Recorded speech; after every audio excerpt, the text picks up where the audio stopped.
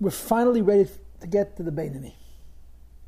We've been beating around the bush, getting closer and closer and closer and closer. We finally gotten to the point of the Tanya, the Beinani. The Alter Rebbe wrote the Tanya to speak to the Beinani. Of course, the Beinani to whom the Alter Rebbe is speaking is not the Beinani from the Gemara, from the Talmud, because the Beinani from the Gemara is a 50-50, 50% mitzvah, 50% avedis. The Beinani to whom the Tanya speaks is the Beinani of the Zohar, which is corroborated by the Gemara Masechta Brachas. Right? If you're familiar with the Gemara Masechta Brachas, one of the details that the Gemara says in Masechta Brachas is that the Chachamim were talking about Beinani. So Rabbi Bar Nachmani, one of the greatest rabbis of all time, says to his disciple Abaye, "No Beinani, I am Beinani." So Abaye looks at his Rebbe and says, "Rebbe, you're a Beinani. If you're a Beinani, we're all a bunch of Roshas." And the Leshav Machal Cholberia. So of course the Tanya explained, and we're going to talk about it Mishram after Pesach in the next class, that Rabbi was wrong. Rabbi was in fact a tzaddik. But the mistake that Rabbi made was reasonable. Because the Beinani of the Tanya, which is the Beinani of the Zohar and the Gemara, Masechta Brachas, is quite distinct, is quite different from the Beinani of the standard Beinani of the Gemara and the Rambam. A Beinani does not mean 50-50. A Beinani means in between a tzaddik and a rosh. Or to say it in different words, a Beinani doesn't mean the average person. A Beinani means the potential of the average person. And there's considerable difference between where average people are and where average people could be. I always tell the story that I was once in an esrog shop, and the seller of the esrogim was talking about prices on an esrog. An esrog for $50, an esrog for $100. He says, an average esrog costs $300, but I have exactly 2 average customers. 2 average customers. So a Beinani is average, but what's average? Average is not taking a cross-section of a population and seeing what the center is, the median is. A Beinani is saying, look at the possibilities of people, and a Beinani talks about the possibility of the average person. Now, the last 2 weeks, we talked about the Rasha, first Tzaddik and Rasha. And we gave each one a definition. We created our own definitions. We defined Tzaddik as an inspired person. And we defined the Rasha as a compromised person. What is the meaning of inspired? Inspired means he's always on fire, he's always hot, always warm, with Avas Hashem, for feelings for the Eibishter. When a person is inspired, they're so connected to the Eibishter, the idea of making a mistake, the idea of falling out is not possible. When you're inspired, you're in love with Yiddishkeit. When you're in love with Yiddishkeit, you don't make any mistakes. The Rosh is a compromised person. What is a compromised person? Compromise means, first of all, he's not inspired. The Rosh is an uninspired person. He lacks that passion. And second of all, because he lacks that passion, he is given into weakness. We call that sin. How often? It doesn't really matter. Whether it's often or it's not often, whether it's many times or it's even one time, the definition of a Rosh is not an evil man. In the Talmudic definition of Rosh, where you're more than 50% evil actions, you're a bad person. In the language of the Rosh, Tanya, which is based on the Zohar, a Rosh is not a bad person. A Rosh is a person who's given into weakness. And last week we spent the class talking about this. If you remember last week, we talked about the idea of Bittul HaTaiva. That in order to not be a Rosh, realistically speaking, it's not enough not to sin. You have to become a master over temptation. Not just sin, temptation. You have to be able to control the human impulse to be tempted by things and to be drawn to things and to become weak to things. Because temptation, even kosher temptation, weakens us, and the weakness that comes along with kosher temptation will eventually deaccelerate into temptation which is not allowed. So to be not compromised, you have to be incredibly disciplined. And now we get to the Beinani. The Beinani is in between the Tzaddik and the Rasha, namely, the Beinani is not inspired like the Tzaddik, but he's not compromised like the Rasha. He doesn't have the passions of the Tzaddik, on the one hand, but he doesn't have the weakness that defines the Rasha, the weakness which ultimately translates practically into weakness. To sin, the Beinoni doesn't have. In simple words, the Beinoni never sins. He wants to, he'd like to, but he doesn't. And to be realistic, to want to sin and not sin, it's simply not enough not to do it. You need a certain kind of inner fortitude, an inner strength. And that inner strength ultimately comes from discipline. Discipline, not just about not sinning, but disciplining, but by mastering the whole phenomena of temptation, the whole idea of bittul hataiva. I explained this to you at length last week. Chassidim would refuse to permit themselves something which gave them pleasure, even though it's completely kosher, simply because it gave them pleasure. And the philosophy behind it was, this was the way of breaking the weakness associated with temptation. And when you break the weakness associated with temptation about kosher things, you've also broken the basic tendency of weakness associated with temptation about Avedas, and you don't sin. There's no way to be a Beinoni without that discipline. So this is this week's discussion. With Hashem's help, we're starting the Beinoni discussion. Rest assured, we're not finishing it tonight, because the Tanya is the book of the Beinoni. So we spent one class on Tzaddik, one class on Rasha. We're probably going to spend a half dozen classes on Beinoni, or approximately that. We're going to be spending some time, because there's different types of Beinoni, different approaches to Beinoni, different aspects to Beinoni, and so forth. But tonight we're introducing Beinoni. The Beinoni is an individual who we are calling not inspired but not compromised. The Tzaddik is inspired, he's full of feelings to the Eibishter. The Rasha is compromised, that means he's weak to the point where he doesn't control himself. The Tzaddik is not inspired, but he controls himself.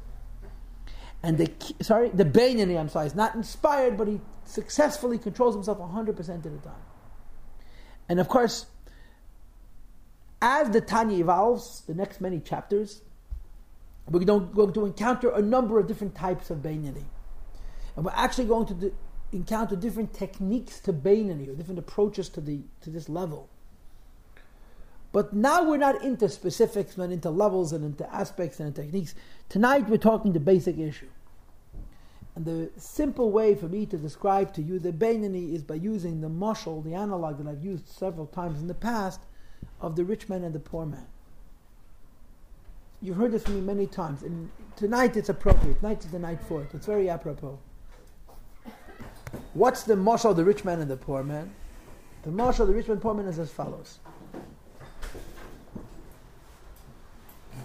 A rich man has a shed full of wood.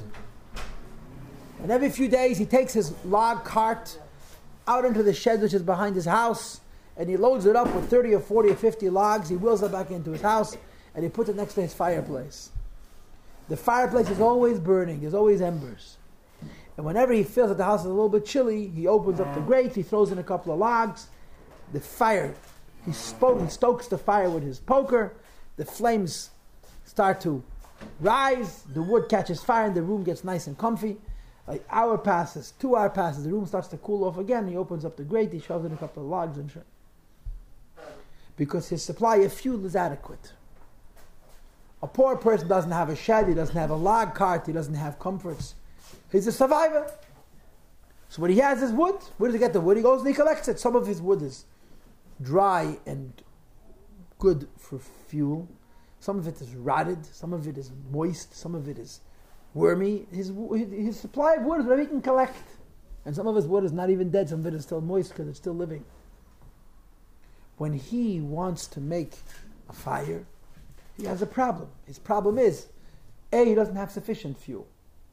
And when you don't have enough fuel, you have to keep the house warm for 24 hours a day. By midday, 6 hours into his day, he'll be out of fuel, he's going to freeze. B, the quality of his fuel is deficient, it's compromised. So he takes a whole different approach. The approach is he starts up his fire in the morning, and he puts all of his fuel in the fire at once, so that the wood has a chance to dry, and that the house has a chance to become exceedingly hot. Very, very, very hot. And what happens is, in the morning, an hour after he's lit his fire, the home is so hot it's pushed unbearable. And the kids want to open the window, and mom and papa say, no, don't open the window. And the kids say, but it's very hot. He says, you don't understand. This heat has to last till you climb into your bunks tonight and wrap yourself in your blankets. And at 5 o'clock this afternoon, it's going to be mighty cold in this house. So we're going to sit in this heat and suffer and perspire, so that later in the day, there'll be just enough heat to allow us to maneuver, to navigate in this home until we climb into our bunks. And that's what happens. By midday, the fire has gone down, and by late afternoon, there's just embers, and by evening, it's virtually cold. But because in the morning the fire was so hot, there's enough heat to sustain them until they have enough fuel to make another fire. This is called the rich man and the poor man. And of course, the nimshal to the rich man and the poor man is the tzaddik and the beinoni. The tzaddik is rich. He has a sufficient supply of fuel. He just feeds his fire and his temperature stays constant. The definition of a tzaddik is two things. He loves God and he hates sin. Emphasis on the emotion. Tzaddik, according to the Tanya, is not defined by action alone. A tzaddik is defined by his emotional state of mind. A tzaddik loves God and he hates evil. The Alter Rebbe discussed in chapter 10, which was 2 weeks ago for us, that the degree of love for God and goodness is proportional to his hate for evil. So you can, if you want to know how much he loves, see how much he hates. You want to see how much he hates, see how much he loves, and so forth. And imperfect tzaddikim don't love absolutely, and they don't hate absolutely, but it's all proportional. But the trademark of every tzaddik is his love for God and his hatred for evil. Why? Simple. When you don't have a yetzer hara to constantly distract you and bring you down, you can afford to be linear. You go in one direction because there is no other direction. That's the idea of a tzaddik being inspired. That's the meaning of the word a rich man. He has plenty of fuel because he doesn't have moisture, he doesn't have water, he doesn't have temptation to dampen his fuel. And as a result, tzaddikim are always on fire. Wake up in the morning, they turn up the heat, they can play ball, they can go shopping, they can take a nap. Tzaddikim are in a perpetual state of avas Hashem and yiras Hashem, love and fear of God, and correspondingly, mi'us berah, disgust with evil. And because of that state of existence, because of that condition, they're not afraid of sin. The beinoni, on the other hand, has both of these issues. Number one, he's not inspired like the tzaddik because he does have a yetzer hara. And number two is he has to deal with his yetzer hara. He can't avoid it. And the reality of life, you have to eat food, and you have to sleep, and you have to work, and you have to live in the real world. The beinoni cannot avoid the yetzer hara by sitting the whole day and the whole night in the Beis Medrash. It's a deal with the real world. So the beinoni, therefore, takes a different approach. And the life of the beinoni, I suppose, we could define it as a boom and bust. He invests so much in his davening. To a beinoni, davening is perhaps more important than to a tzaddik. Tzaddikim are plenty passionate when they daven also, but for tzaddikim, the davening is not that important because the avas Hashem and yiras Hashem is perpetual. They're rich, they can fuel their fire constantly, and consequently, the central place of davening as the furnace of their Yiddishkeit is not as critical as it is in the life of the beinoni.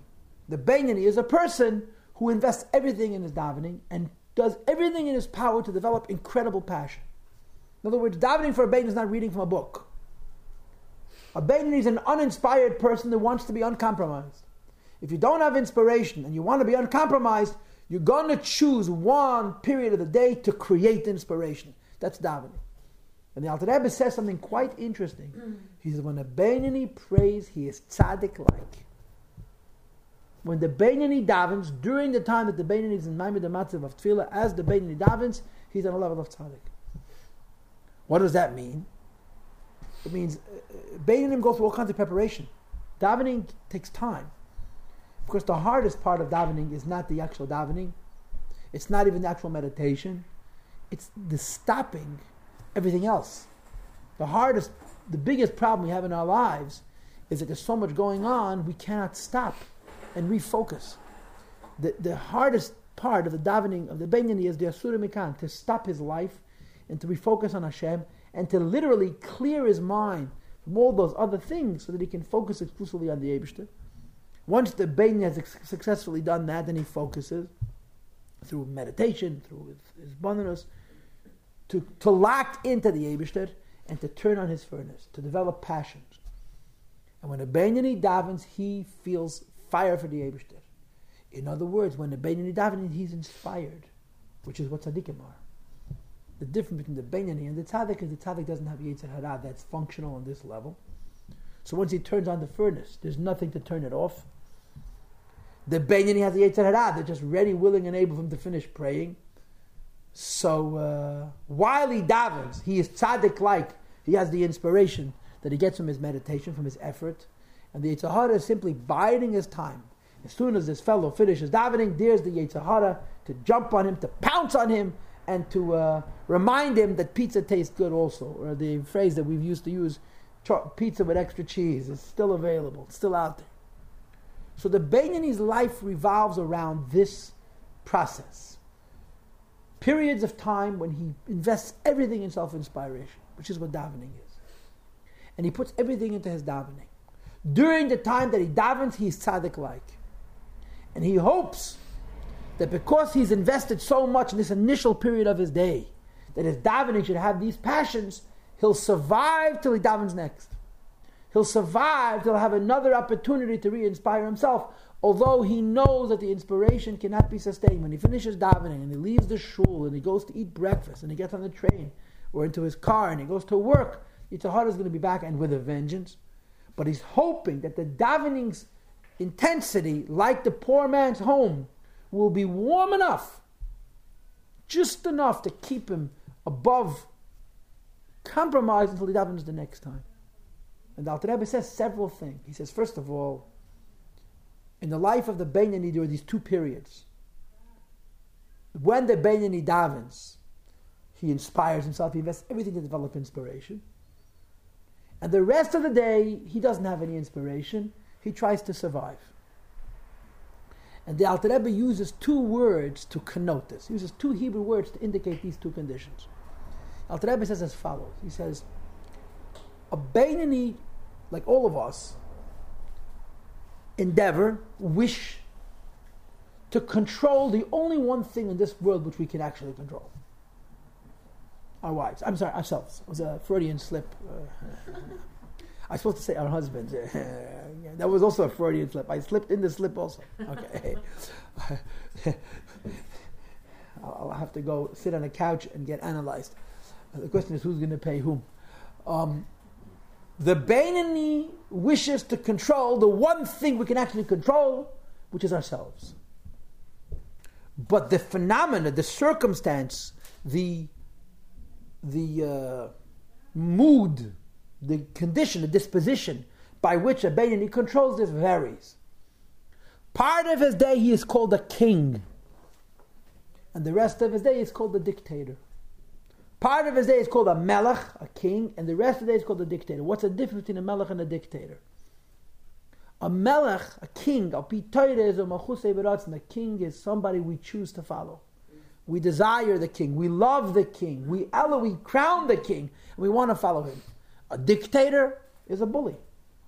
He pushes us around. Says the Alter Rebbe, the Beinani's life is defined by this variant of Melech Moshel, king, dictator, king, dictator. Tzaddikim are always kings.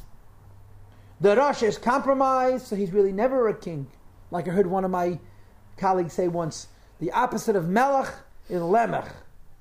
Melech is a king, is Moyach, Leiv, Kavod, brain, heart, and the lower third of the body. Lemech is Leiv, Moyach, Kavod. The heart comes before the mind, then you're a Lemech. Lemech means a shlamazel. That's what it means. In other words, it's a failure. It's not a successful person. So the Beinani's life is defined by flux. In other words, if I had to define a Beinani to you, I would say the Beinani is a person whose life is moody. Tzaddik is always inspired. A Beinani is compromised. Rasha is compromised, and the Beinani is not compromised, but he's in a state of flux. His life is defined by change. Certain periods of his life, he's tzaddik-like when he's a king over himself, and for the remainder of the time, he's not a king over himself. He simply dictates himself. He forces himself. And where does he get the resolve? Where does he get the strength to succeed and be a dictator over himself? What remains, what stays over from the time that he davened when he was kinging over himself. Al-Tabba says when a Beinani davens, he invests everything. Because the Beinani understands that the inspiration of davening has to carry him till the next time he prays, and he cannot pray all day. Okay? Now, there's another thing Al-Tabba says. Davening is done at a special time. There's a time for davening, right? Some would say that in some shuls you wouldn't know it, but there's actually a time for davening. And the time of davening is called the Eis Ratzon. It's an auspicious time. Like we say in the davening in the morning. V'ani tfilasi l'cha d'Hashem eis ratzon. There's a special time for davening. And in Shabbos Mincha, we say also Eidim for eis ratzon. In addition to davening being at a special time, davening is a special focus, a special concentration. Says Alter Rebbe, that combination, the fact that we're davening at a particular time, compounded by the fact that we're investing so much, results that a Beinoni could actually be a tzaddik temporarily. While a Beinoni davens, at least in theory, his Yetzer Hara, leave him alone. In other words, the inspiration can become so intense, so real, so locked in, so potent, that for a period of time, the Beinoni puts the Yetzer Hara to sleep. So while he davens, at least potentially a Beinoni is tzaddik-like. The minute he closes the book and he walks out of the shul, the first one to meet him in the street is the Yetzer Hara. He says, thank you for the respite. While you were praying, I was relaxing, and come, let's go have breakfast. And that's where the trouble begins. The first thing the Yetzer Hara tells you when you walk out of shul, by the way, if you daven with a lot of kavanah, what do you think the Yetzer Hara tells you when he meets you by the door of the shul? That was an incredible davening. Oh, you're a righteous guy. You're a pious guy. Reward yourself with a donut. Huh? After a davening like that, you're entitled. What's a donut for a rabbi like you? You know, that's the Yetzer Hara. He cashes in every opportunity. He has absolutely no scruples. There's nothing he wouldn't do. He's got to win. So during the davening, you are like a tzaddik. And the rest of the day, you're a Moshe. You're dictating. You're trying to fight with yourself to discipline yourself. And this is the life of the Beinoni. He's not inspired, but he's not compromised. He's not always on fire, but he doesn't give in to temptation. How? The key is he invests everything in his davening. He gets very, very inspired during davening, and he allows the passions of the davening to carry through the whole day. In other words, I mean, listen, there's a room full of people here. Yeah, we are technically a minyan. We have moments when we're very inspired. You could be inspired from davening. Another person can be inspired from learning Torah. Another person actually be inspired from doing a favor. And those moments of inspiration make us feel good. They make us feel Jewish. They make us feel like Yiddishkeit is a meaningful thing and a useful thing and a good thing for us. We don't have those moments all the time. We don't have those moments consistently. And we can't sustain those moments. But we live with those moments. Like a person who's surfing. Right? How does surfing work? Right? How does surfing work? You have a wave and a crest. A wave and a crest. Right? The whole idea is you got to catch the wave, which I have no idea how to do. And you have to survive the crest. So what do? When the wave comes, you stretch out your body, you make yourself into a sail. Right? Take up as much space as possible, and you ride over the wave. And when the wave falls, you crumple yourself into a little ball, so you shouldn't fall off the surfboard, and you wait for the next wave. This is what the Beinoni does. He rides the waves of the times of davening, and he survives the crests of the time between prayers, the time when he's not inspired, he's not in the mood, he does what he has to, and he doesn't do what he shouldn't do, which is we call not compromise, though he's not inspired, because he's living off the time of inspiration. That's how the Beinoni operates. You got the basic picture? There are a couple of rules that you have to keep in mind. How does a Beinoni survive? Well, how could a person survive? That means to say, practically speaking, never sin. Never sin. Never do what he shouldn't. Or to say it more correctly, never do what he doesn't want to. I mean, sin is a religious idea. And it is a religious idea. God gave us mitzvahs. God gave us avedas. But it's not like we don't care. Sin is not something which is going to make us be disappointing to the Eibishter. Sin is something which makes us disappointed with ourselves. Nobody likes to fail. When you say to yourself, you're going to do this, and you don't do it, you feel terrible. When you say to yourself, I'm not going to do that, and you do it, you feel rotten. Sin is weakness. And the Beinoni is never weak. He's not always strong, but he's never weak. He's not always inspired, but he carries the inspiration of the time of davening through the harder moments of his life. Bottom line is, he's a dictator. He controls himself. And the Alter Rebbe gives us a couple of things to think about as a way of explaining how this works. And the key is a Zohar.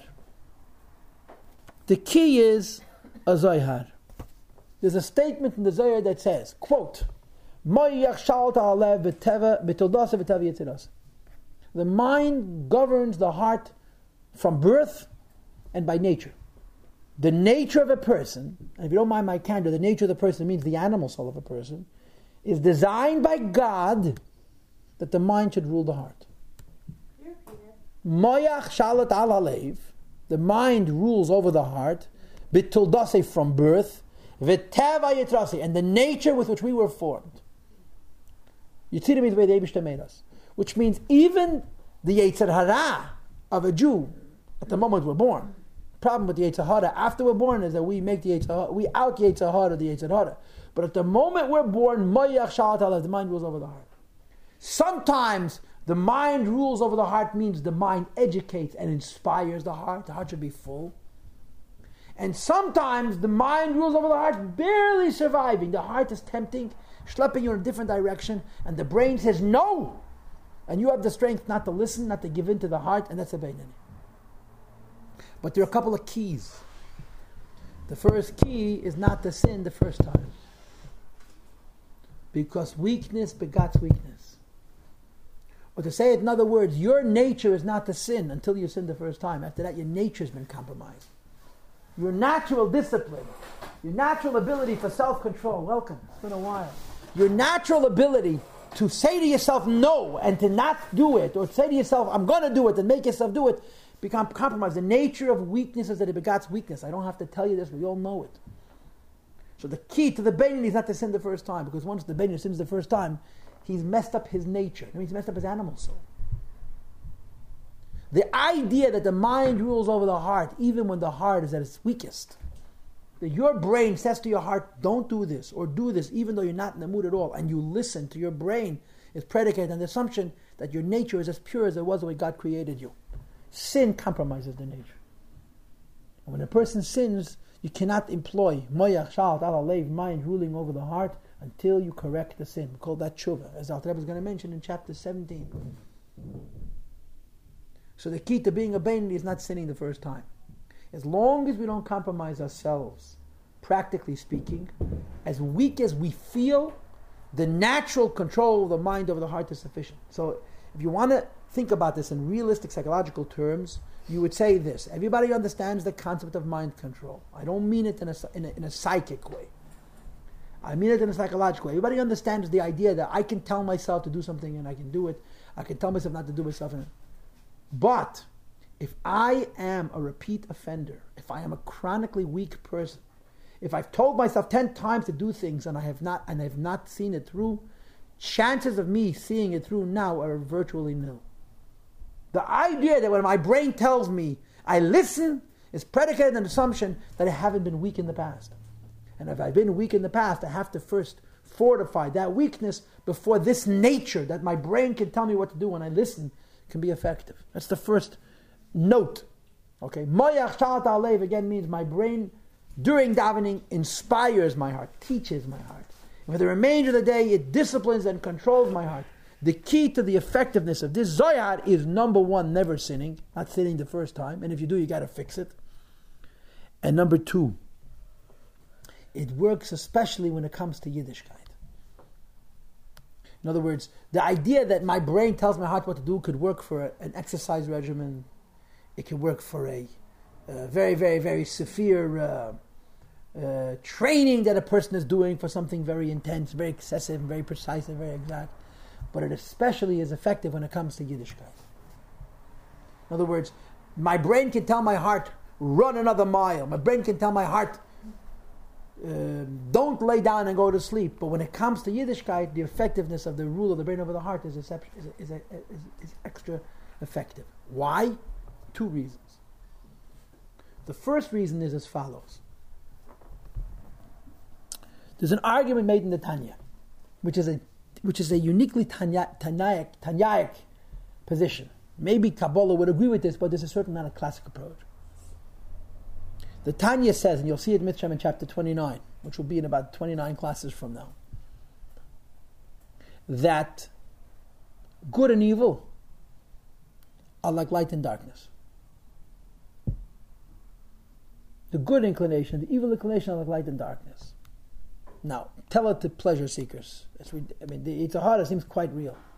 But this is a position that the Rebbe establishes, that evil is darkness. What does darkness mean? It exists when there's no light. As soon as there's light, it's powerless. The power of liyumazeh, the power of the opposite of kedusha, is only when there's a deficiency in kedusha. When you put the light on, when there is good, evil vanishes. This is a position of the Tanya that says that evil is a non-entity. Evil's existence is a vacuum. When you fill the vacuum, evil disappears. Just like when you walk into a dark room and you're very intimidated and you flip on a light, you don't see a wrestle between darkness and light. The darkness vanishes because darkness is a non-entity. Klipa is the same way. So Alter Rebbe says, in the battle between you and your Yetzer Hara, not about a diet regimen or preparing yourself for a boxing match, but about the fight with the Yetzer Hara, the rule of mind ruling over the heart is especially effective because you're really fighting with nothing. Klipa exists in your imagination. The temptation is real because you make it real. And when you refuse to see the temptation as real, you see you're fighting with nothing. This is a second point that the Alter Rebbe makes in our chapter, explaining when and how Moyach Shal Ta'alev is effective. The mind ruling over the heart is effective. And in the next chapter, chapter 13, the Alter Rebbe is going to give us a third point. And the third point is what the Gemara says, we are not on our own. Right? The Gemara says, if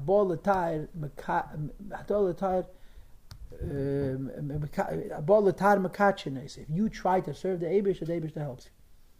If you want to sin, they don't stop you, but they don't help you.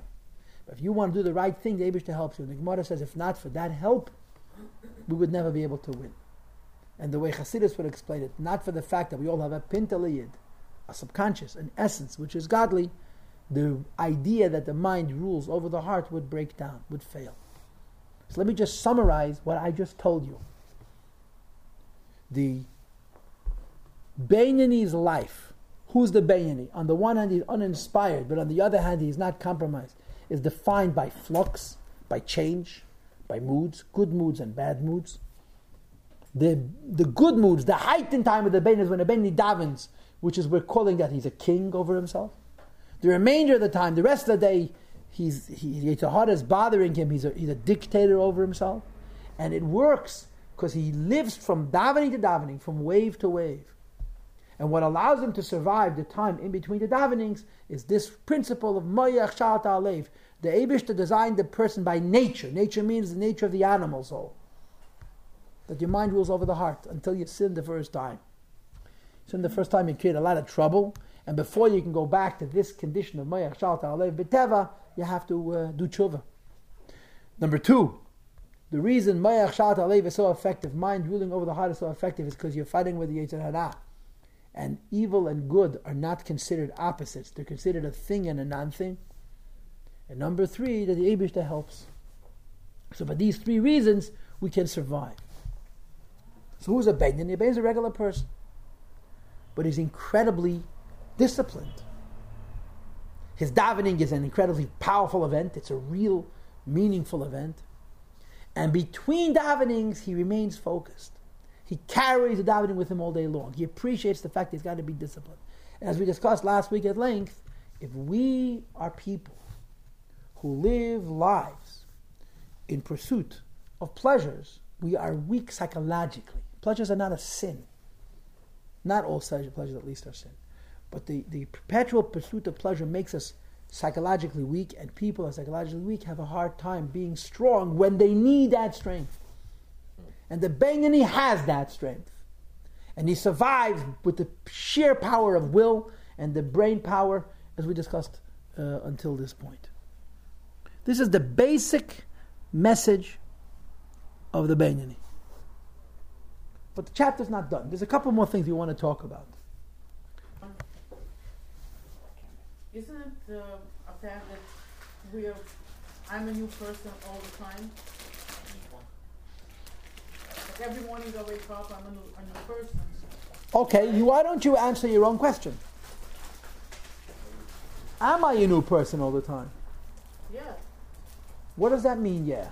That means I can choose each time. If you went to sleep last night in a bad mood because your neighbor scratched the side of your truck, right, and you wake up in the morning and the side of your truck is still scratched. And you can decide. And you know which neighbor scratched your truck yesterday. Mm-hmm. So you're saying that this is a 50-50, this is a completely objective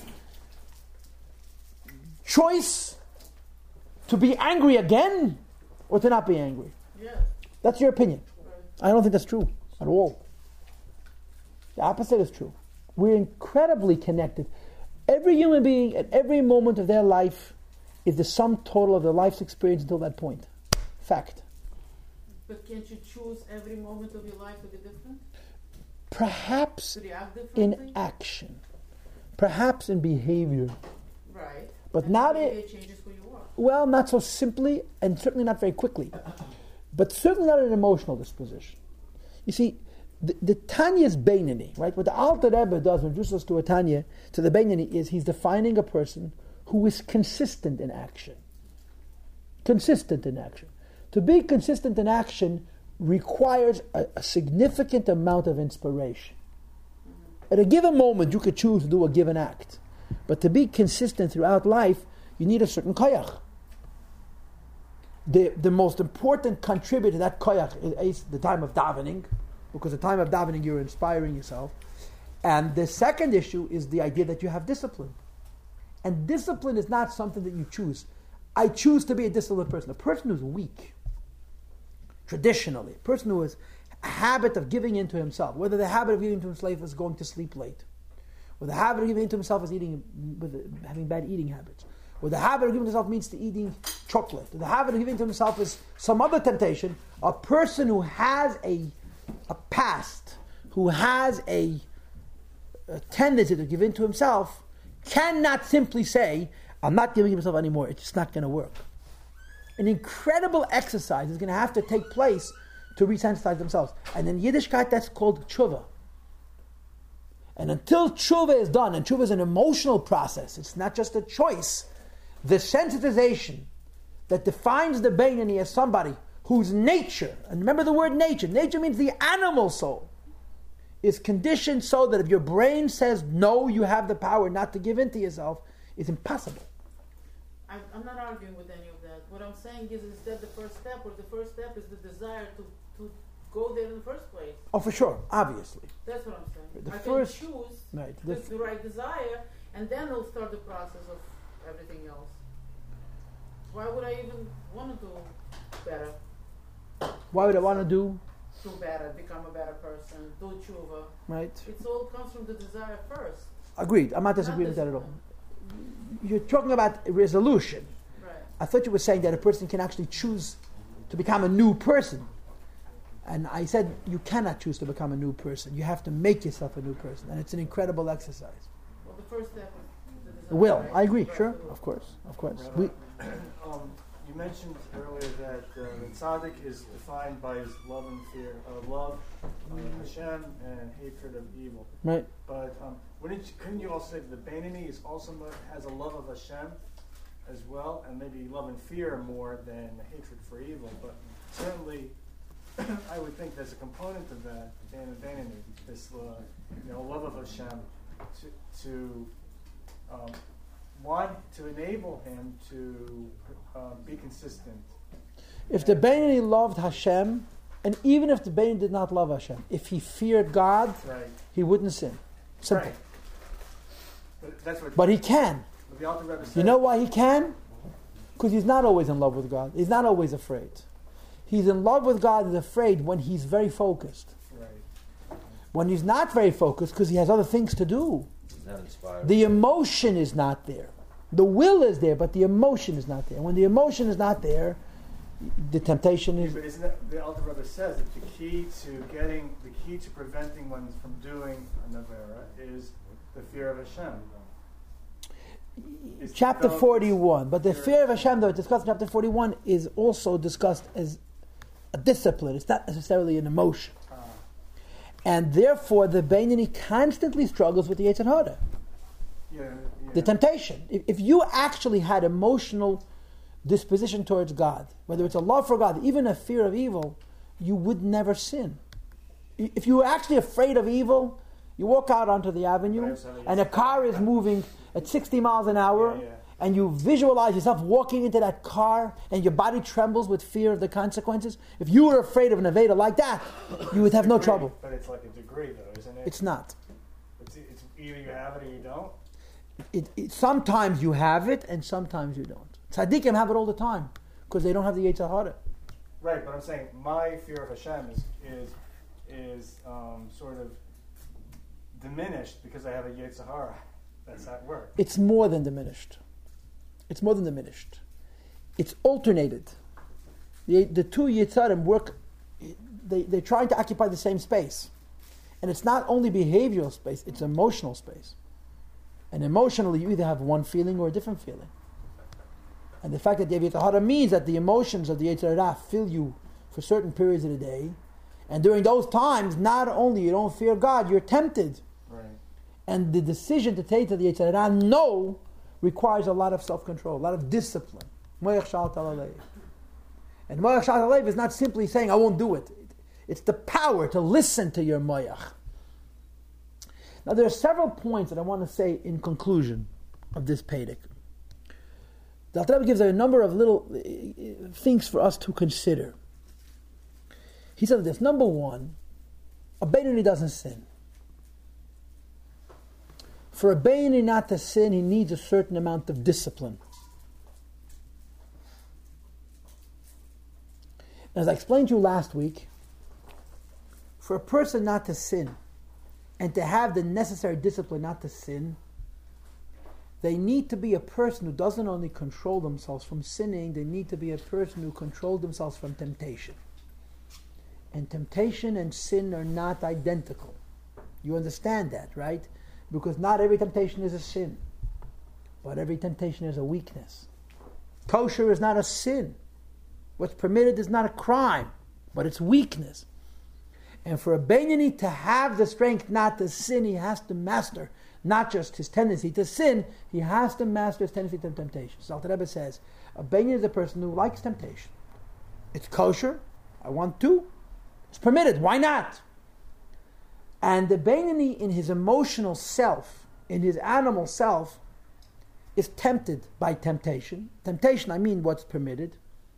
And he actually contemplates doing it. He actually wants to indulge in temptation. He just tells himself no. In other words, his emotions, his heart, his desires are not just hypothetical and theoretical. His desires are, this is permitted, I lust it, I want to have it. But the Beinoni says to himself, if I am going to be sufficiently disciplined, that I'm going to be able to control myself, I have to control my temptation, even if temptation is permitted. So when it comes to permitted temptations, the Alter Rebbe says, the Beinoni lusts, he wants, he thinks about doing it in practical terms, but he stops himself. He stops himself because he knows that if he gives into temptation, he becomes weak. When he becomes weak, he doesn't have the power to control himself when it comes to sin. That's number one. Number two, the Beinoni is also tempted by sin. And there's a very, very big difference between being tempted by temptation and being tempted by sin. Temptation means it's kosher, but it comes from my animal self, it comes from my weak self. Sin means God said no, it's not allowed. So Alter Rebbe says, when it comes to sin, the Beinoni is tempted. The Beinoni is tempted. But he never contemplates it practically. In other words, it can cross the mind of the Beinoni to indulge in a certain sin.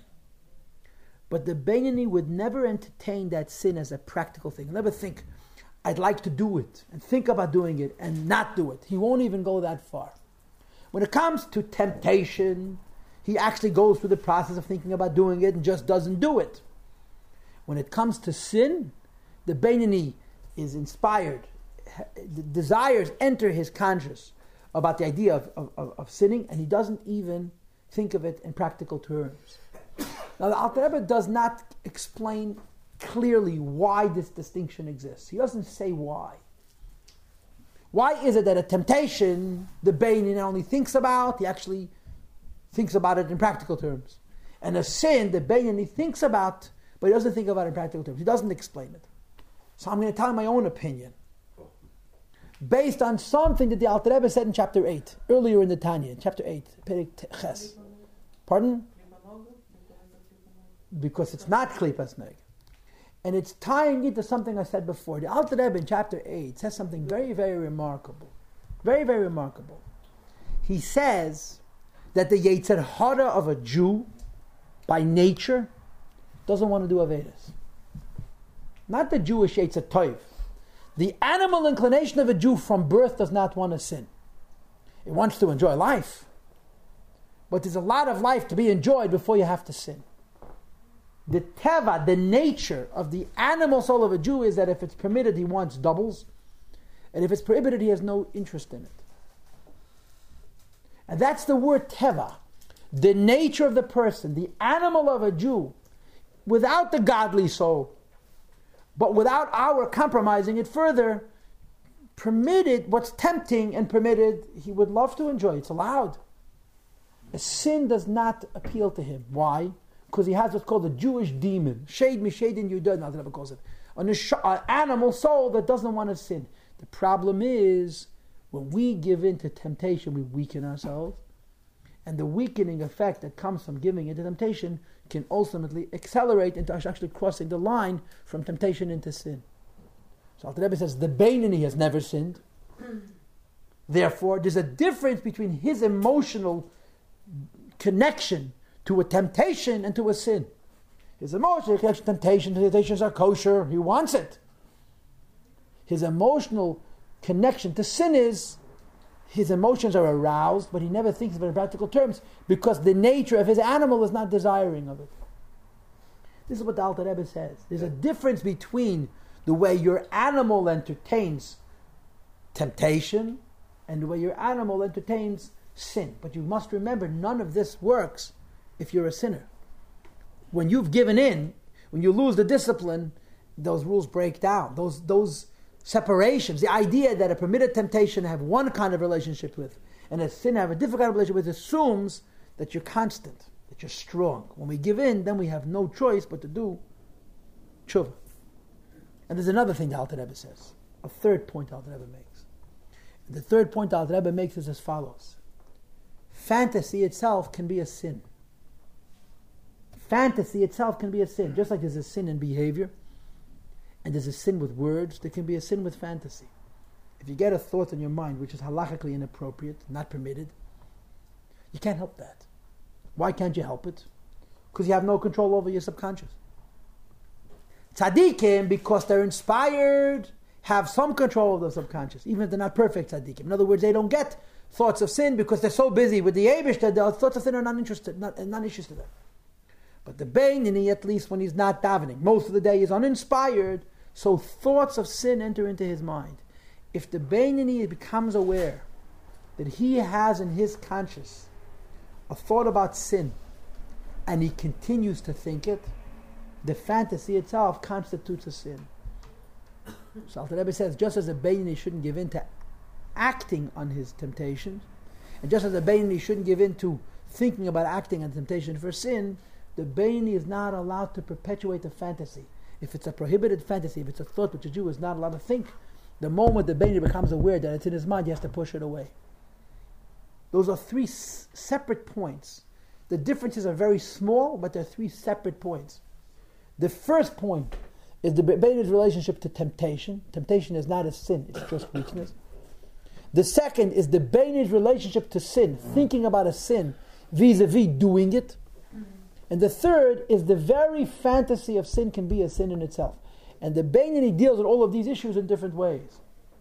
Temptations, the Beinoni thinks about doing it but doesn't. Sin, he doesn't even think about doing it. And when the Beinoni becomes aware that there's a negative fantasy in his mind, he has to push it out right away. And this is something which is very, very important. If you sit and think about something you're not supposed to think about for a long time, you shouldn't be surprised that you have no control when it comes to doing it. Like I've mentioned to you many times, in Chassidus, they bring a very interesting Rambam. Moyach Shalat Alev is a Zoya. Mind ruling over the heart is a Zoya. Right? And the idea of Moyach Shalat Alev, as I explained to you, has the two conditions I outlined before. During davening, you're a king, and for the remainder of the day, you're a prince, a dictator. Prince, yeah. A slave. So the Rebbe, Chassidus brings a Rambam, which is be'emes an amazing Rambam. What's a Rambam Paskins La'alocha? The Rambam says that when a soldier goes to a front, he shouldn't be afraid. When a soldier goes to a front, he shouldn't be afraid. Just based on a pasuk. Now, telling a soldier who's going to a front not to be afraid is like walking across a highway with cars whizzing by 60 miles an hour and being sure everything's going to be fine. It's ridiculous. In war, two things happen. One kills or is killed. You know, some soldiers wish they'll get wounded. So they're at least one thing, they're not dead. War is a zone of death. Rambam says it's a lav da'erais, it's a biblical prohibition. A soldier at war is not allowed to be afraid. And the Rambam says, how can you tell a person not to be afraid if he's going into a war zone? Doesn't make any sense. Rambam asks the question. And the Rambam gives the answer. You cannot control your emotions, says Rambam. But you can control your thoughts.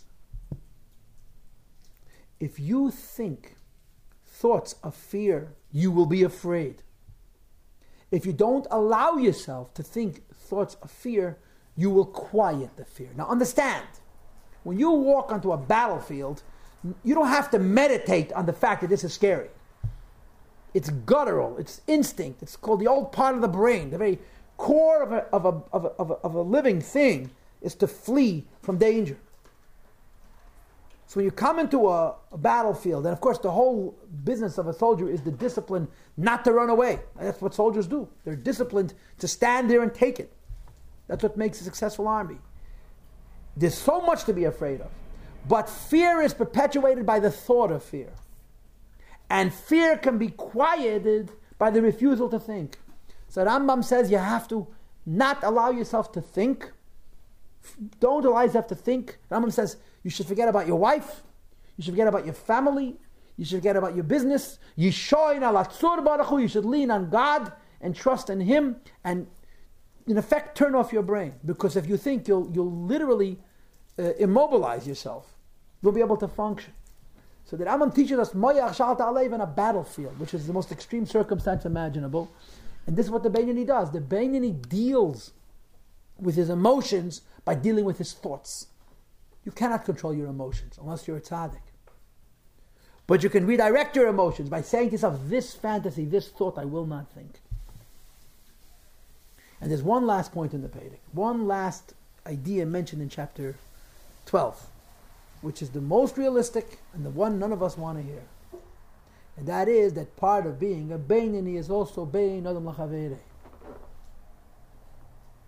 The Beinoni is an uninspired person, but he's not a compromised person. It means to say he's not always in love with the Eibishter, but he doesn't allow himself to sin. Guess what?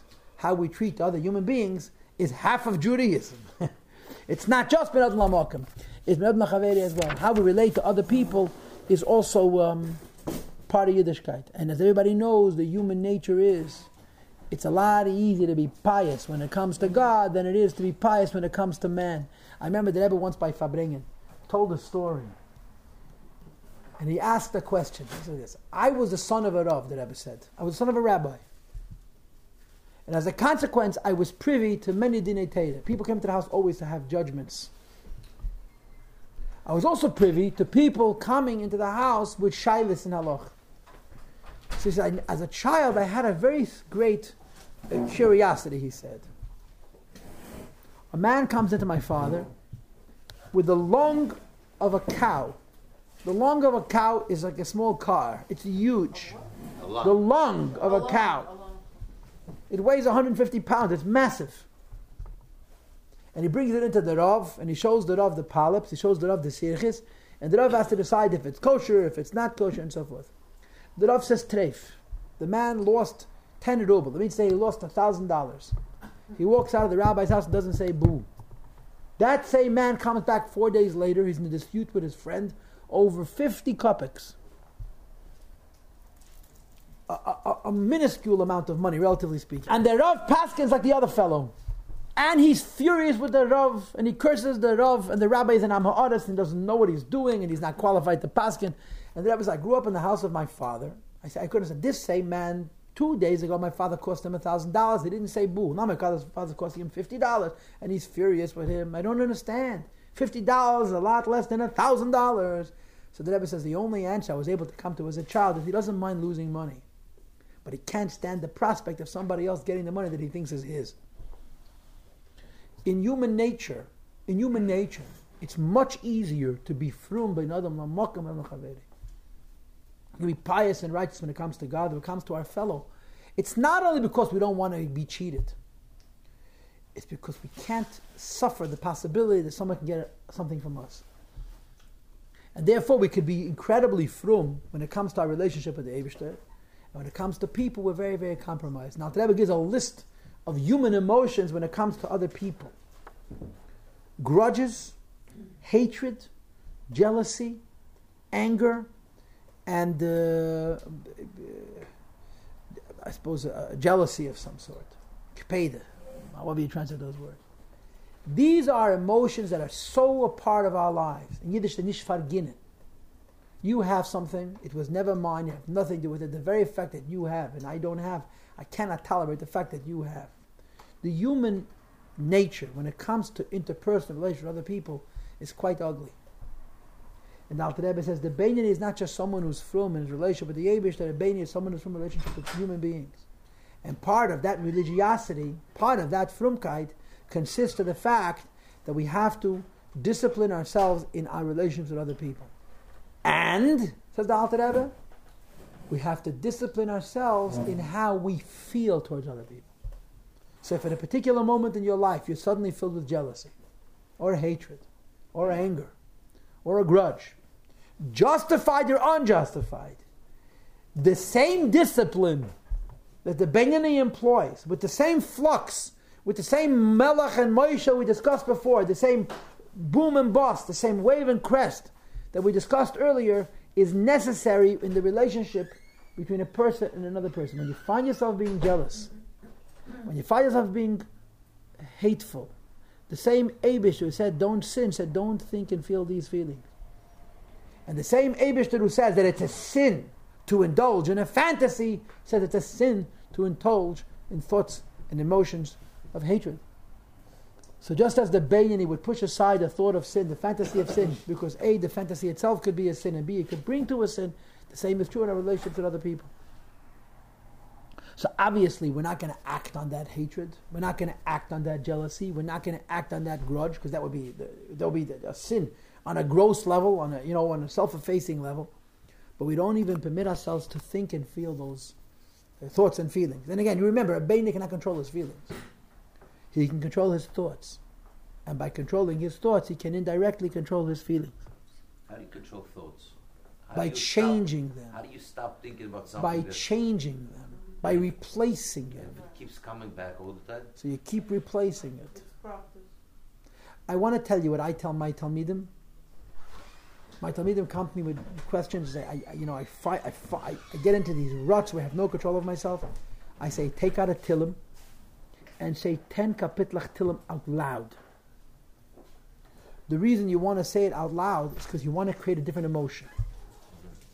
Because the only way to change the thought ultimately is to quiet not the thought but the feeling behind it.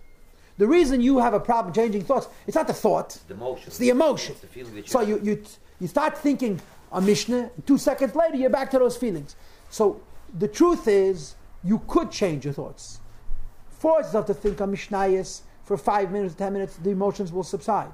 If you cannot, Zog Tillim Heichaf and Kol, say Tillim loud, replace that emotion with a positive emotion, and the thoughts will pass also. also. Understand what you say?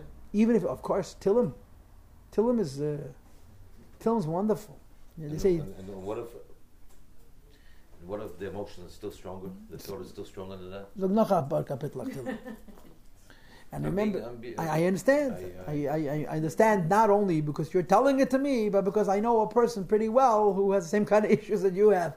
I just don't want to mention his name because it may be a little personal. Yeah, this is life. Avodas Hashem is not easy. It's possible, but it's not easy. It was never meant to be easy. And then the Alter Rebbe finishes the Perek with a final point. And the final point is, he says, when you have a relationship with people who have in fact wronged you, and you are upset at them, as a Beinoni, moyach shalta alev, first of all means you don't think those negative thoughts against them. And second of all, you're goyim l'chayavim tevis.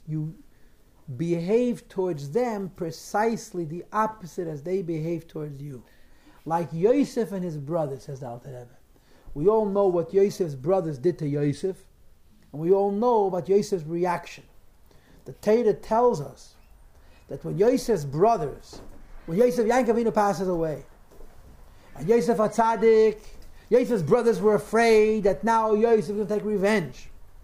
So they came to Yosef and they lied. Why did they lie? Because Yaakov Avinu never thought for a moment that Yosef would take revenge. It didn't cross his mind. But now that Yaakov had passed away, the brothers were afraid that Yaakov would take revenge. So Yosef would take revenge. So they sent shluchim, emissaries. And they said to Yosef, through these shluchim, Kai tziva avicha lifnei meisei leiman. Avicha tziva lifnei meisei. Your father commanded before he died such and such. And he says, Anna sono pesha achecha v'chatasim kirag malucha. Forgive your brothers. Yaakov had never said it because it had never crossed Yaakov Avinu's mind. Then it says the brothers came themselves and they cried to Yosef HaTzadik. He never died. Says the pasuk, Vayev Yosef b'dabra mita. Yosef was crying. He was crying about the accusation. He was crying about the fact that they suspected himself. The Rebbe finished the Perek by saying the status of a Beinani isn't only that he doesn't think the negative thoughts as another person, but he repays evil with good. I guess Yosef was a tzaddik gomer, tzaddik b'nei aliyah.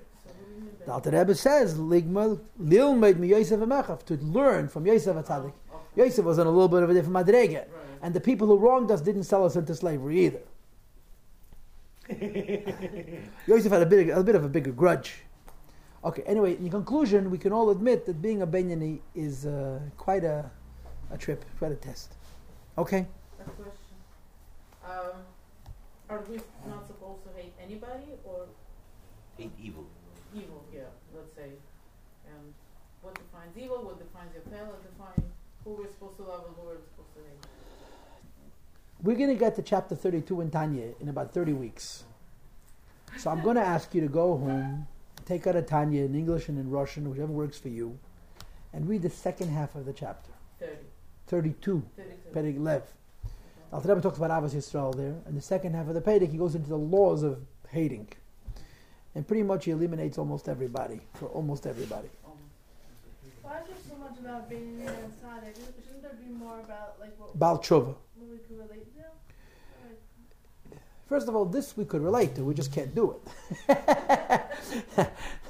In other words, this is saying what we could be. We're better. We're Russians. We're Baal Tshuvas. Baal Tshuvas are higher than tzaddikim, excuse me. Baal Tshuva about 6 times a day, but that's another story.